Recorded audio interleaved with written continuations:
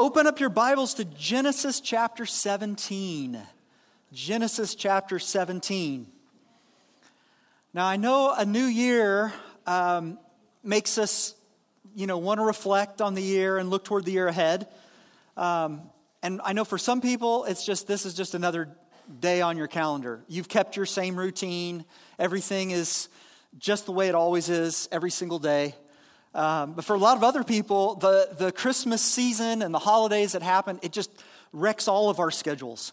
And so we're like, I don't even know what day it is. I don't know where I'm at, what I'm doing, what time is it. And I understand it's different. But here we are. It's a new year, 2023. It seems very futuristic. I guess because that shows you how old I am. Because I remember looking forward to the year 2000. Like, what's that going to be like? Well, guess what? That was 23 years ago. That's crazy long. But for others too, when they hear that date, 2023, they think, especially for our high schoolers, I know for many of our high schoolers, and we have several that are graduating this year, it's like 2023. I've been looking toward this date for a very long time. There's a new chapter it's going to happen. One chapter is going to close and another one's going to open. And I know that that's where our minds are a lot at the beginning of a new year.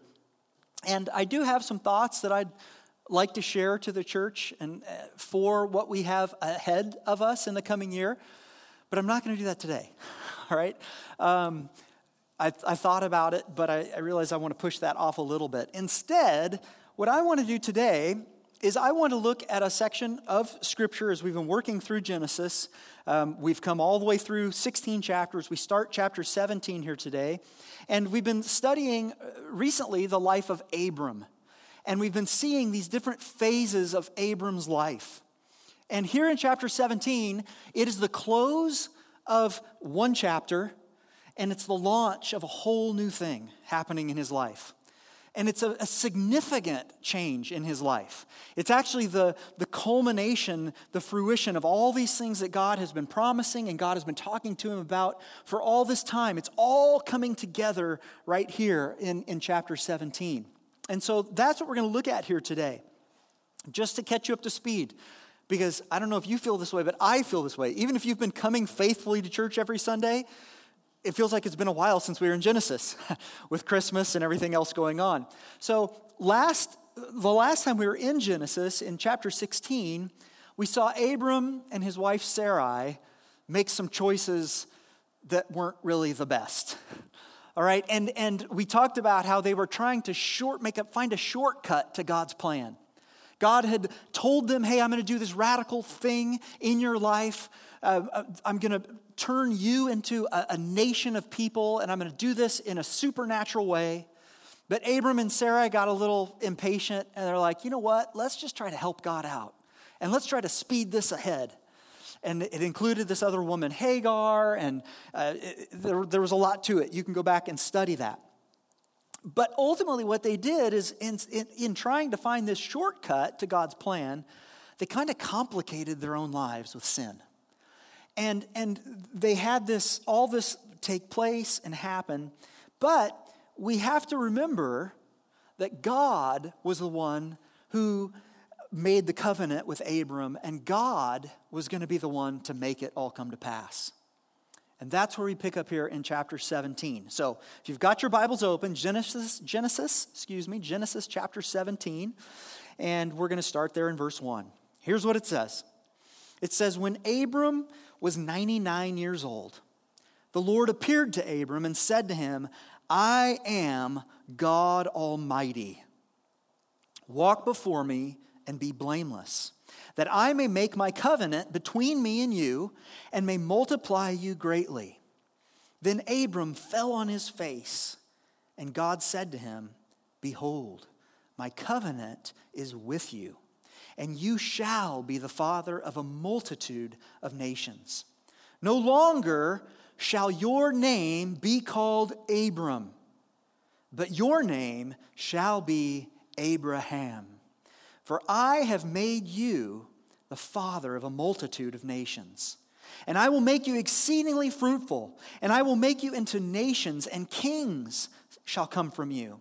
And I will establish my covenant between me and you and your offspring after you throughout their generations for an everlasting covenant, to be God to you and to your offspring after you.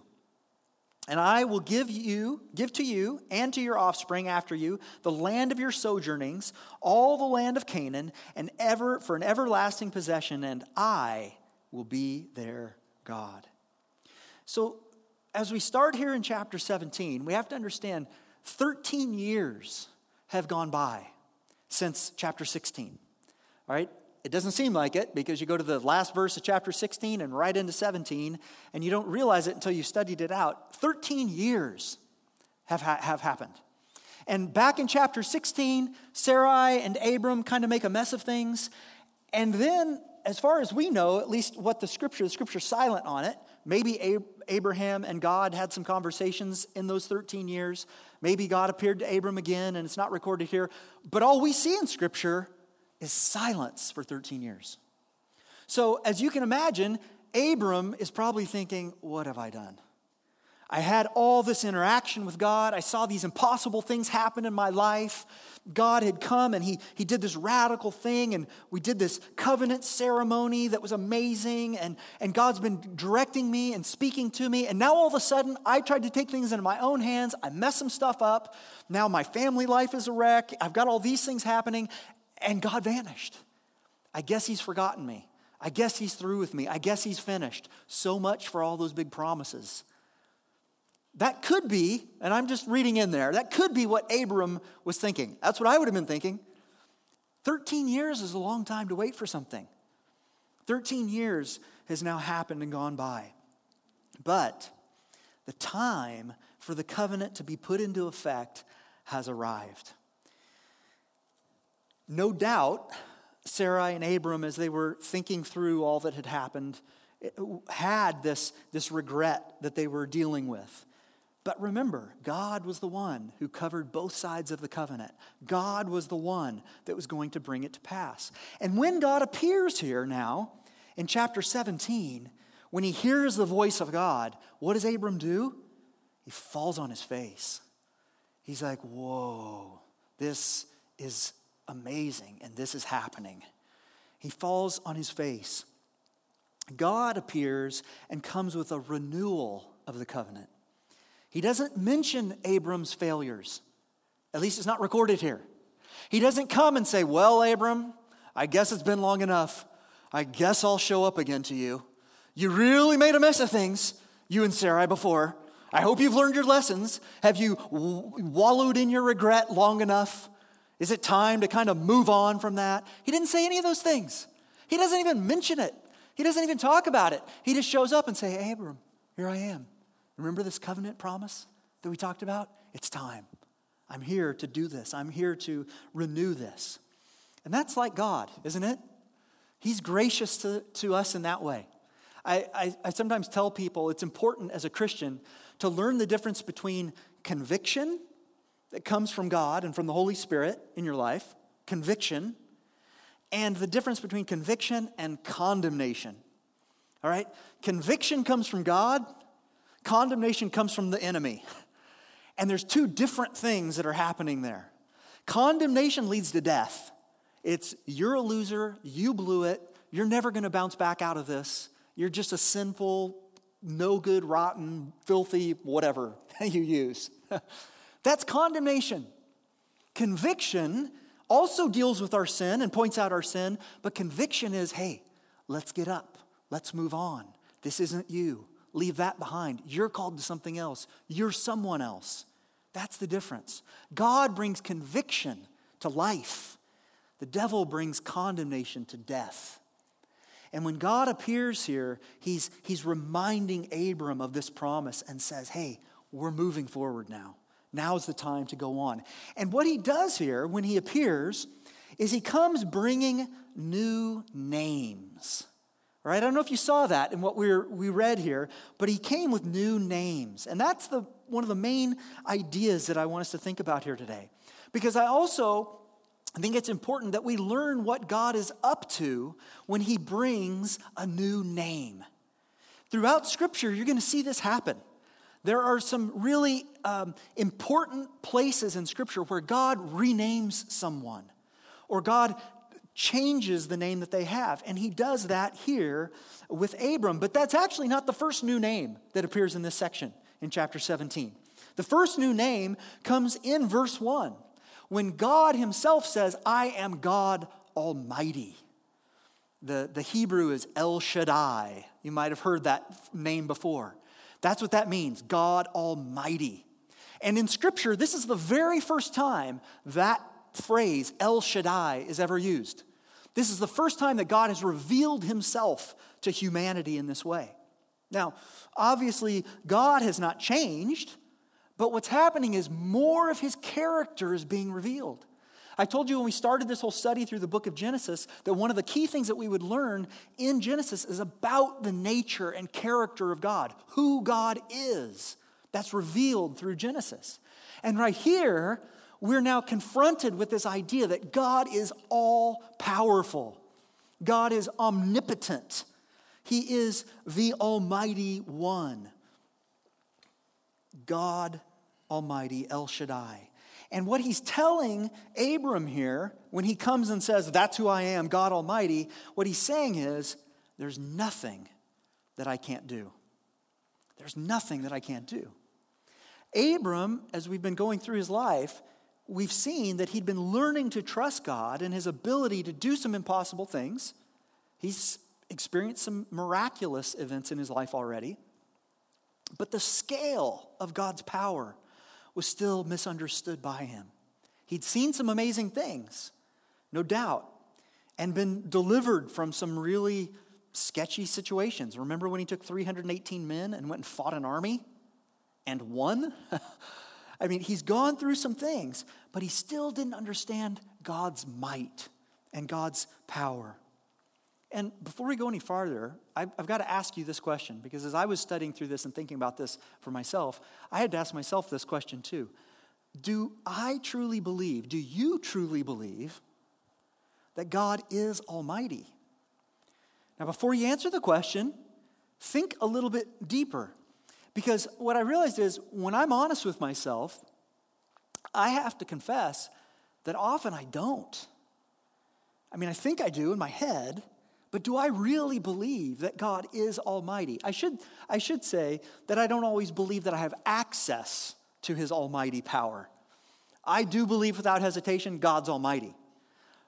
But for me to believe that he will extend his power into my life, that's where I sometimes doubt. Anybody else ever prayed the prayer, well, God, I know you can do this, but will you do this? Well, I'm sure that you've got the power to do that. I know you're not preoccupied somewhere else. I know that you have the ability to hear my prayer and to arrange this situation. But will you? That's where I run into some of this. That's where I run into some of the doubt. That's where my prayers get weak and my requests are sometimes shaky. One commentator writing on this passage, Kent Hughes, said this quote. He said, "Any thoughts of a God less potent than the God of Abram will shrink your soul and neutralize your faith."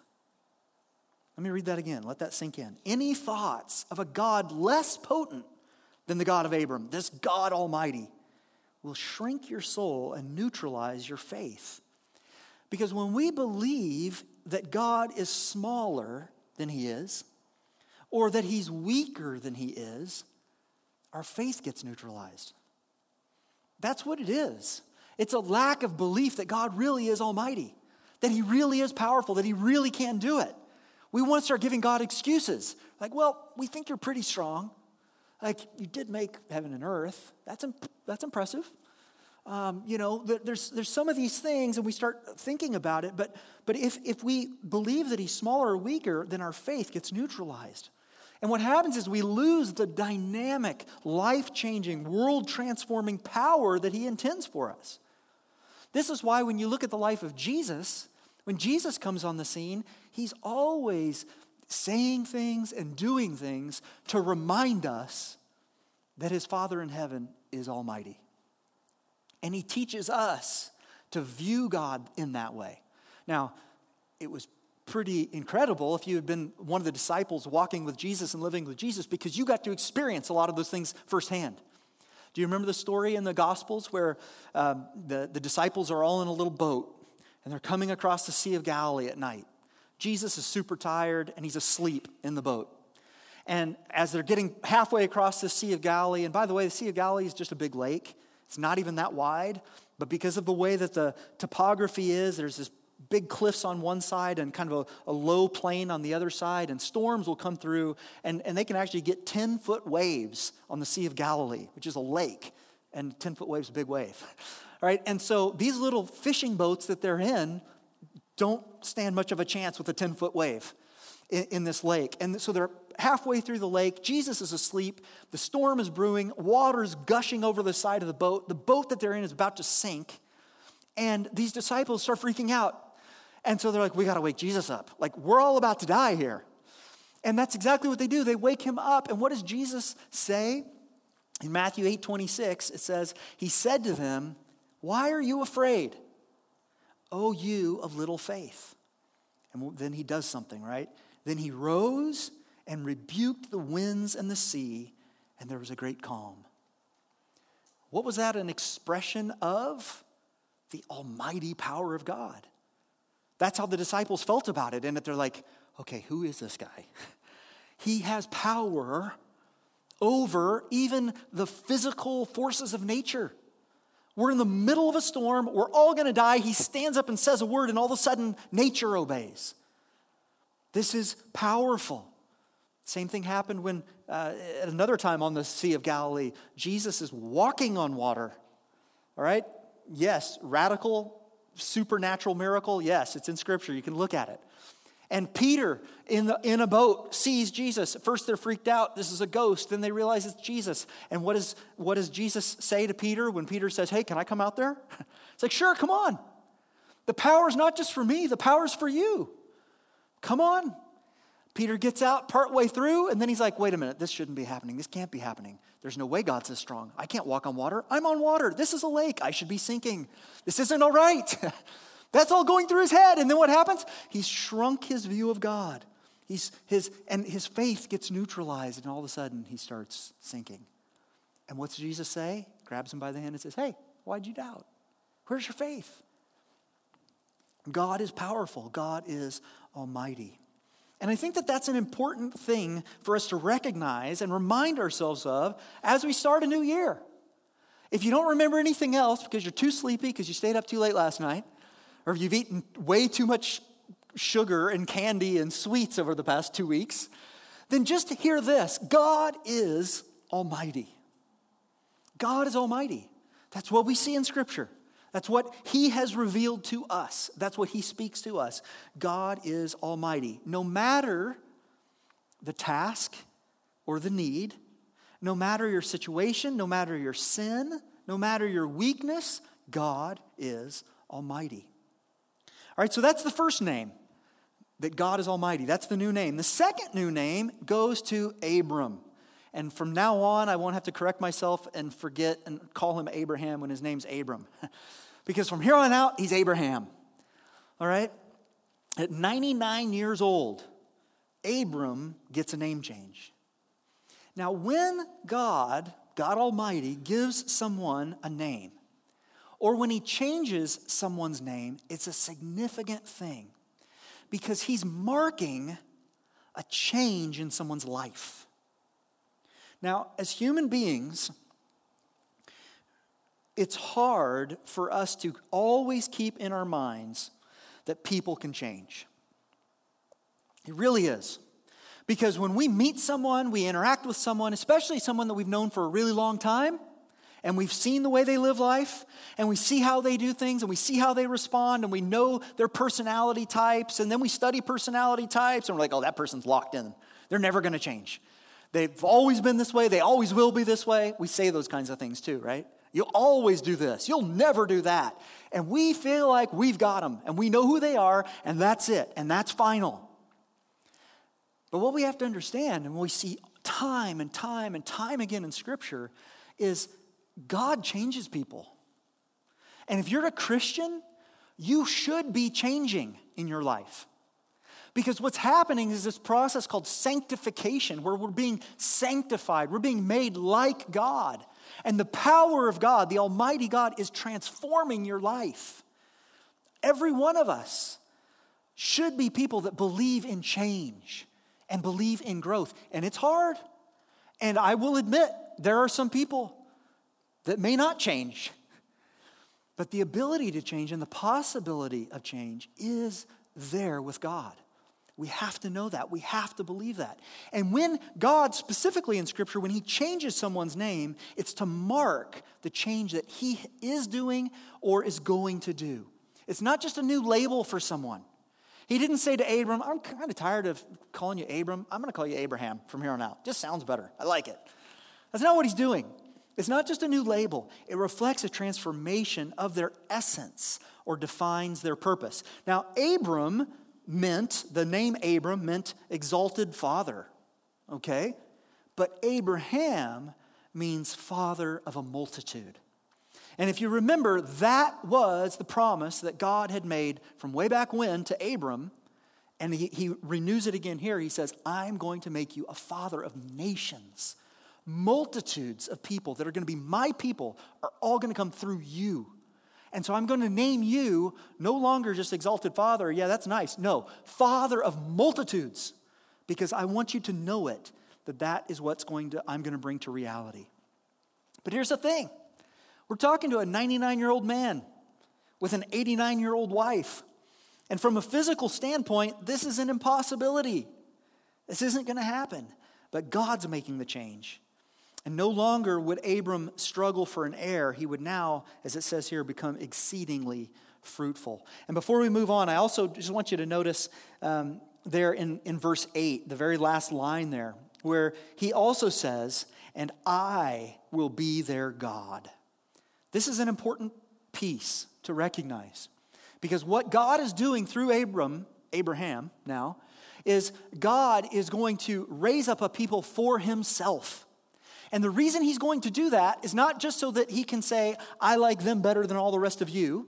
What he's doing is he says, I want to extend myself to humanity, this flawed humanity, and I'm going to specifically reveal who I am to this people.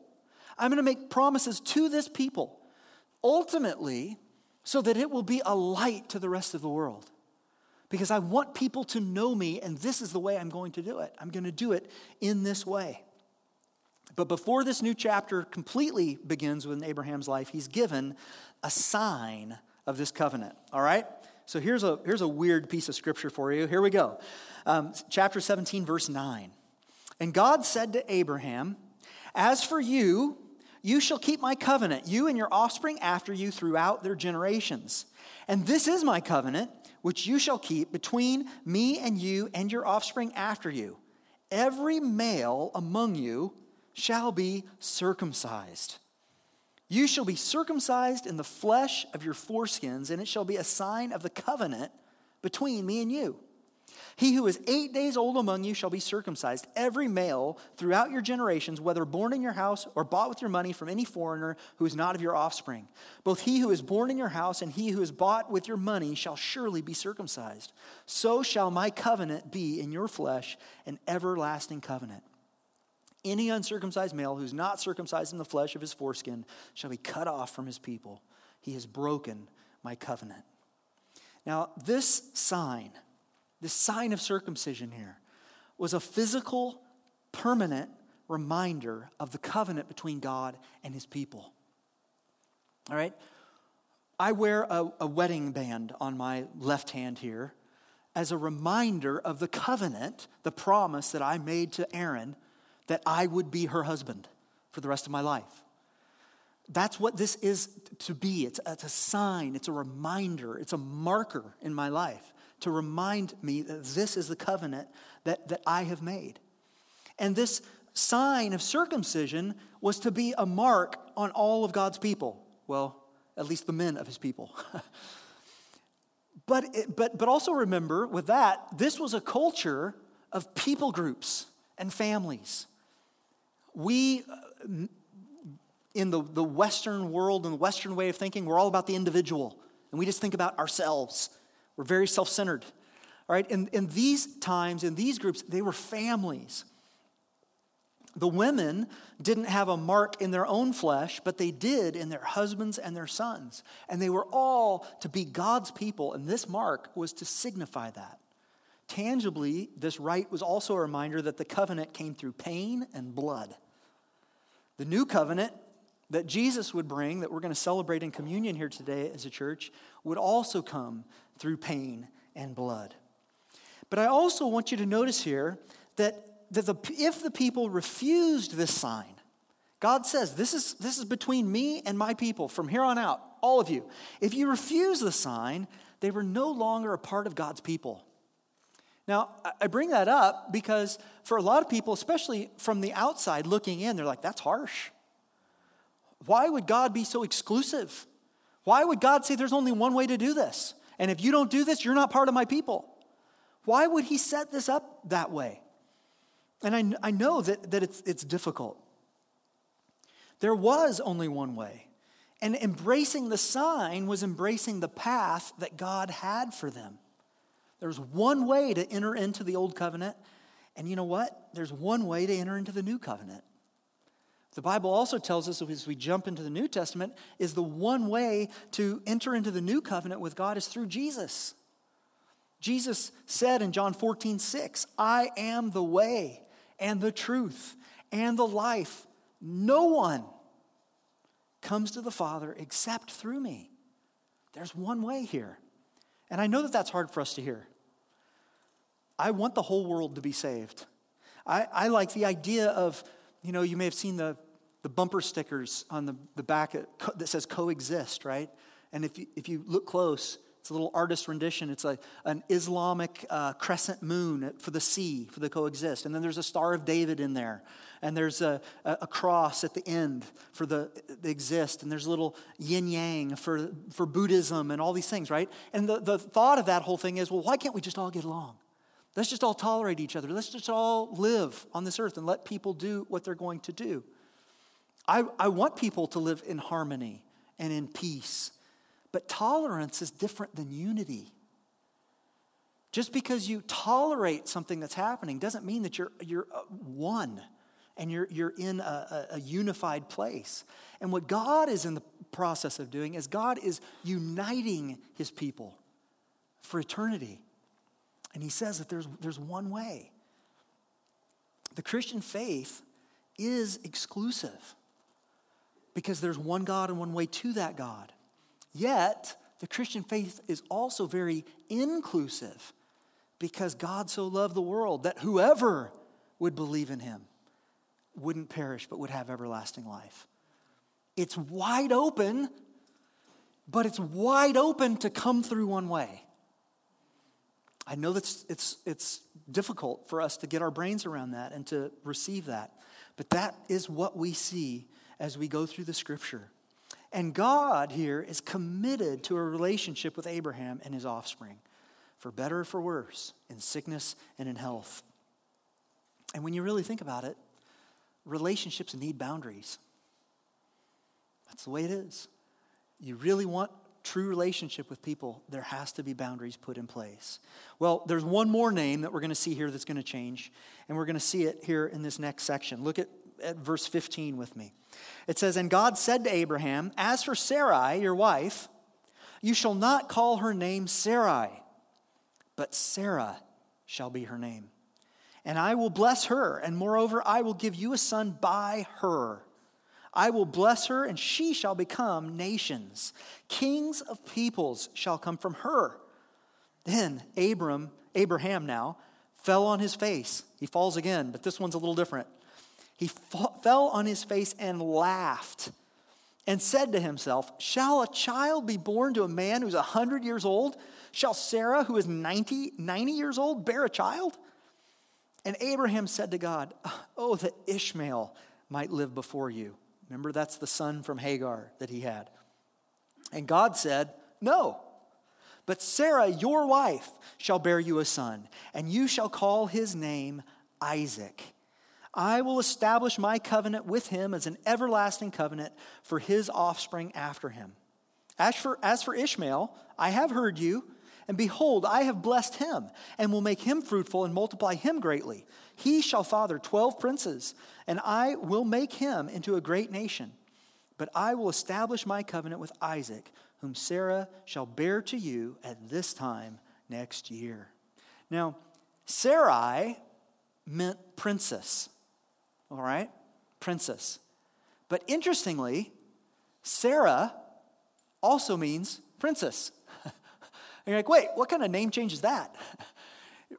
Princess to princess, right? It seems like he's just saying the same thing.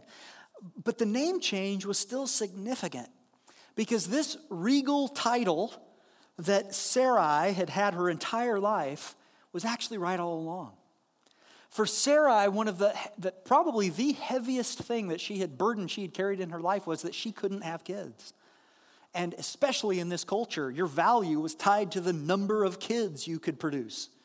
And so for her, she was like, man, I got this name princess, but I'm not going to ever be able to, have offspring.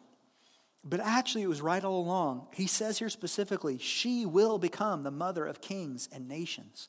But again, here we are at a place where it's impossible. And first, Abraham falls on his face in reverence to God, but now he's falling on his face laughing. He's like, this is ridiculous. This can't happen. There's no way. But it's God Almighty that we're talking about here, and all things are possible. And I think it's a little ironic that God, as he's kind of chuckling along with Abraham, he's like, yeah, it's pretty funny joke. In fact, that let's name him Laughter. We'll call him Isaac, just because I want you to remember this moment right here. When you're thinking about, wow, this is ridiculous. How on earth is this going to happen? How is this going to take place? I want you to remember, we're going to call him Isaac. And every time you look at this guy, you're going to say, Laughter. Oh my gosh, I was laughing. I can't believe it could be. His name would be a reminder of the extraordinary power and the joy of God. And then we see here in the last section as we finish, verse 22, and it says, and when he had finished talking with him, God went up from Abraham. And then Abraham took Ishmael, his son, who's now 13 years old, and all those born in his house or bought with his money, every male among the men of Abraham's house, and he circumcised the flesh of their foreskins that very day, as God had said to him. Abraham was 99 years old when he was circumcised in the flesh of his foreskin. And Ishmael, his son, was 13 years old when he was circumcised in the flesh of his foreskin. And that very day, Abraham and his son Ishmael were circumcised. And all the men of his house, those born in the house and those bought with money from a foreigner, were circumcised with him. Here's what I want you to see here in this section. Abraham obeyed God. That's it. He obeyed. Sometimes obedience to God hurts. This is one of those times. It's here that we see great faith in Abraham. We've seen little glimpses of Abraham's faith, his attempt to follow God in certain ways, but here we see great faith. He believed what God said he would do. And as we saw in chapter 15, Abraham believed God and it was counted to him as righteousness. But in righteousness, he obeyed. And, all of the men of his household really had to have assumed, all right, the old man has really lost it now. The guy's gone crazy. What is he making us do? But Abraham didn't back down. He followed through with God's command, and he did it immediately. Now, a couple thoughts as we finish. If you're a Christian here today, you also have been given a new name. Now, I'm not saying that you've all experienced this incredible vision where God appears and says, I now name you whatever it is. I don't know that any of you have experienced that. I haven't. But all of us are given a new self, a new being. We're changed. We're transformed when we put our faith and trust in Jesus. We're given a new name. God no longer sees you as the person that you once were. Your nature has been changed. And God has begun a deep work in you. And as we cooperate with God in his work in our lives, a radical transformation takes place. For many of you, when you look back on your life before Christ, And then after Christ, it's very obvious to you and to even people around you. You're like, yes, I was a very different person before I came to the Lord. For others of you, you may have given your life to the Lord when you were very young, and you're like, well, I've kind of always been this way. Well, trust me, God has been at work in your life too. And he's been changing you and guiding you in a different path.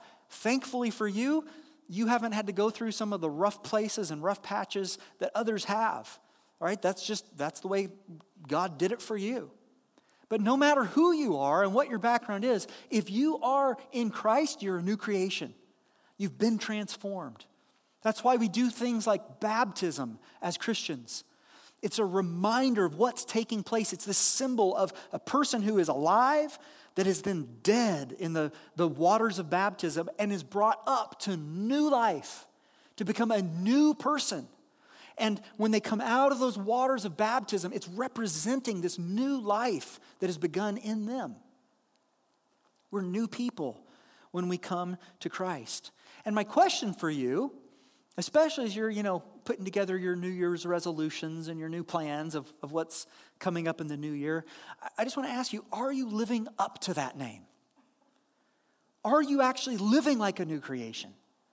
Is your life being transformed in a way that other people can even see that you're different? Are you living for yourself, or are you living for God? And I'm not asking you that to make you feel guilty. I'm not trying to point fingers. Yeah, I've seen some of you Christians. I know what you're doing. That's not what's going on. That's not it at all. What I'm doing is I'm trying to encourage you to step into all that God has for you in this life. Because I believe, and I think this is a whole different conversation we won't have right now. I believe that we as Christians, especially in the affluent world that we live in, I think we settle for way too little with God. Because we've got a lot of things taken care of on our own already. And in many cases, we feel like we don't really need God. We got some money in the bank. We've got food in the fridge. Pretty healthy. Somewhat safe. Got a car that can get us where we need to go. We don't need much of the Almighty's power. But we know we do. We really do. Because none of that stuff is going to make your soul right. None of that stuff is going to sort out the struggle and the pain that's in your heart and in your life. Only God can do those things. We are children of God Almighty who have been invited into a dynamic relationship with Him. But unfortunately, a lot of times we just settle for basic survival and sin management rather than stepping into the powerful, abundant life that Jesus wants to give us. And so just ask yourself, am I living into what God is calling me to?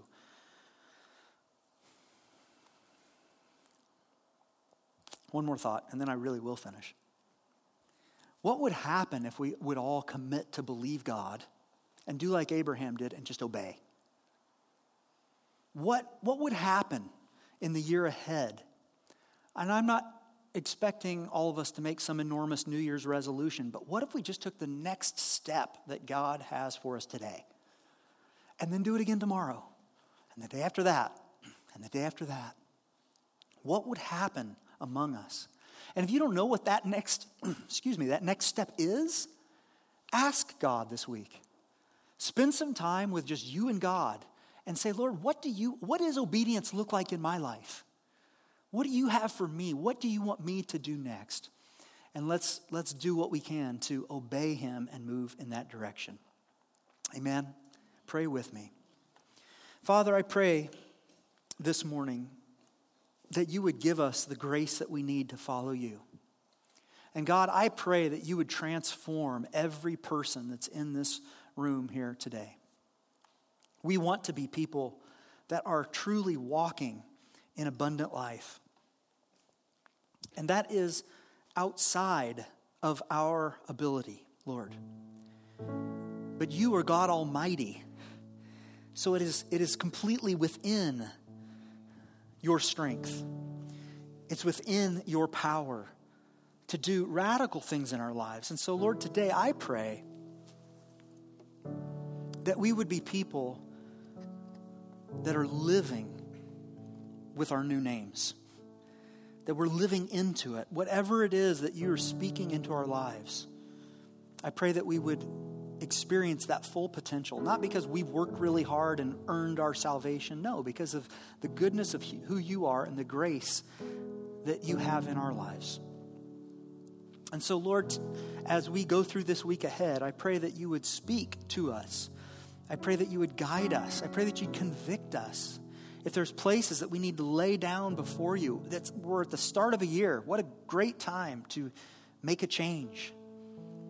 And I just pray, Lord, that you would lead your people, that you'd strengthen your people, and that you would guide your people, that we'd become all that you want us to be. And through it, Lord, through it, that you would work among us, you'd work through us, you'd work around us. And that the good news of Jesus Christ and the transformation of life would happen in our community. I pray all these things in Jesus' name.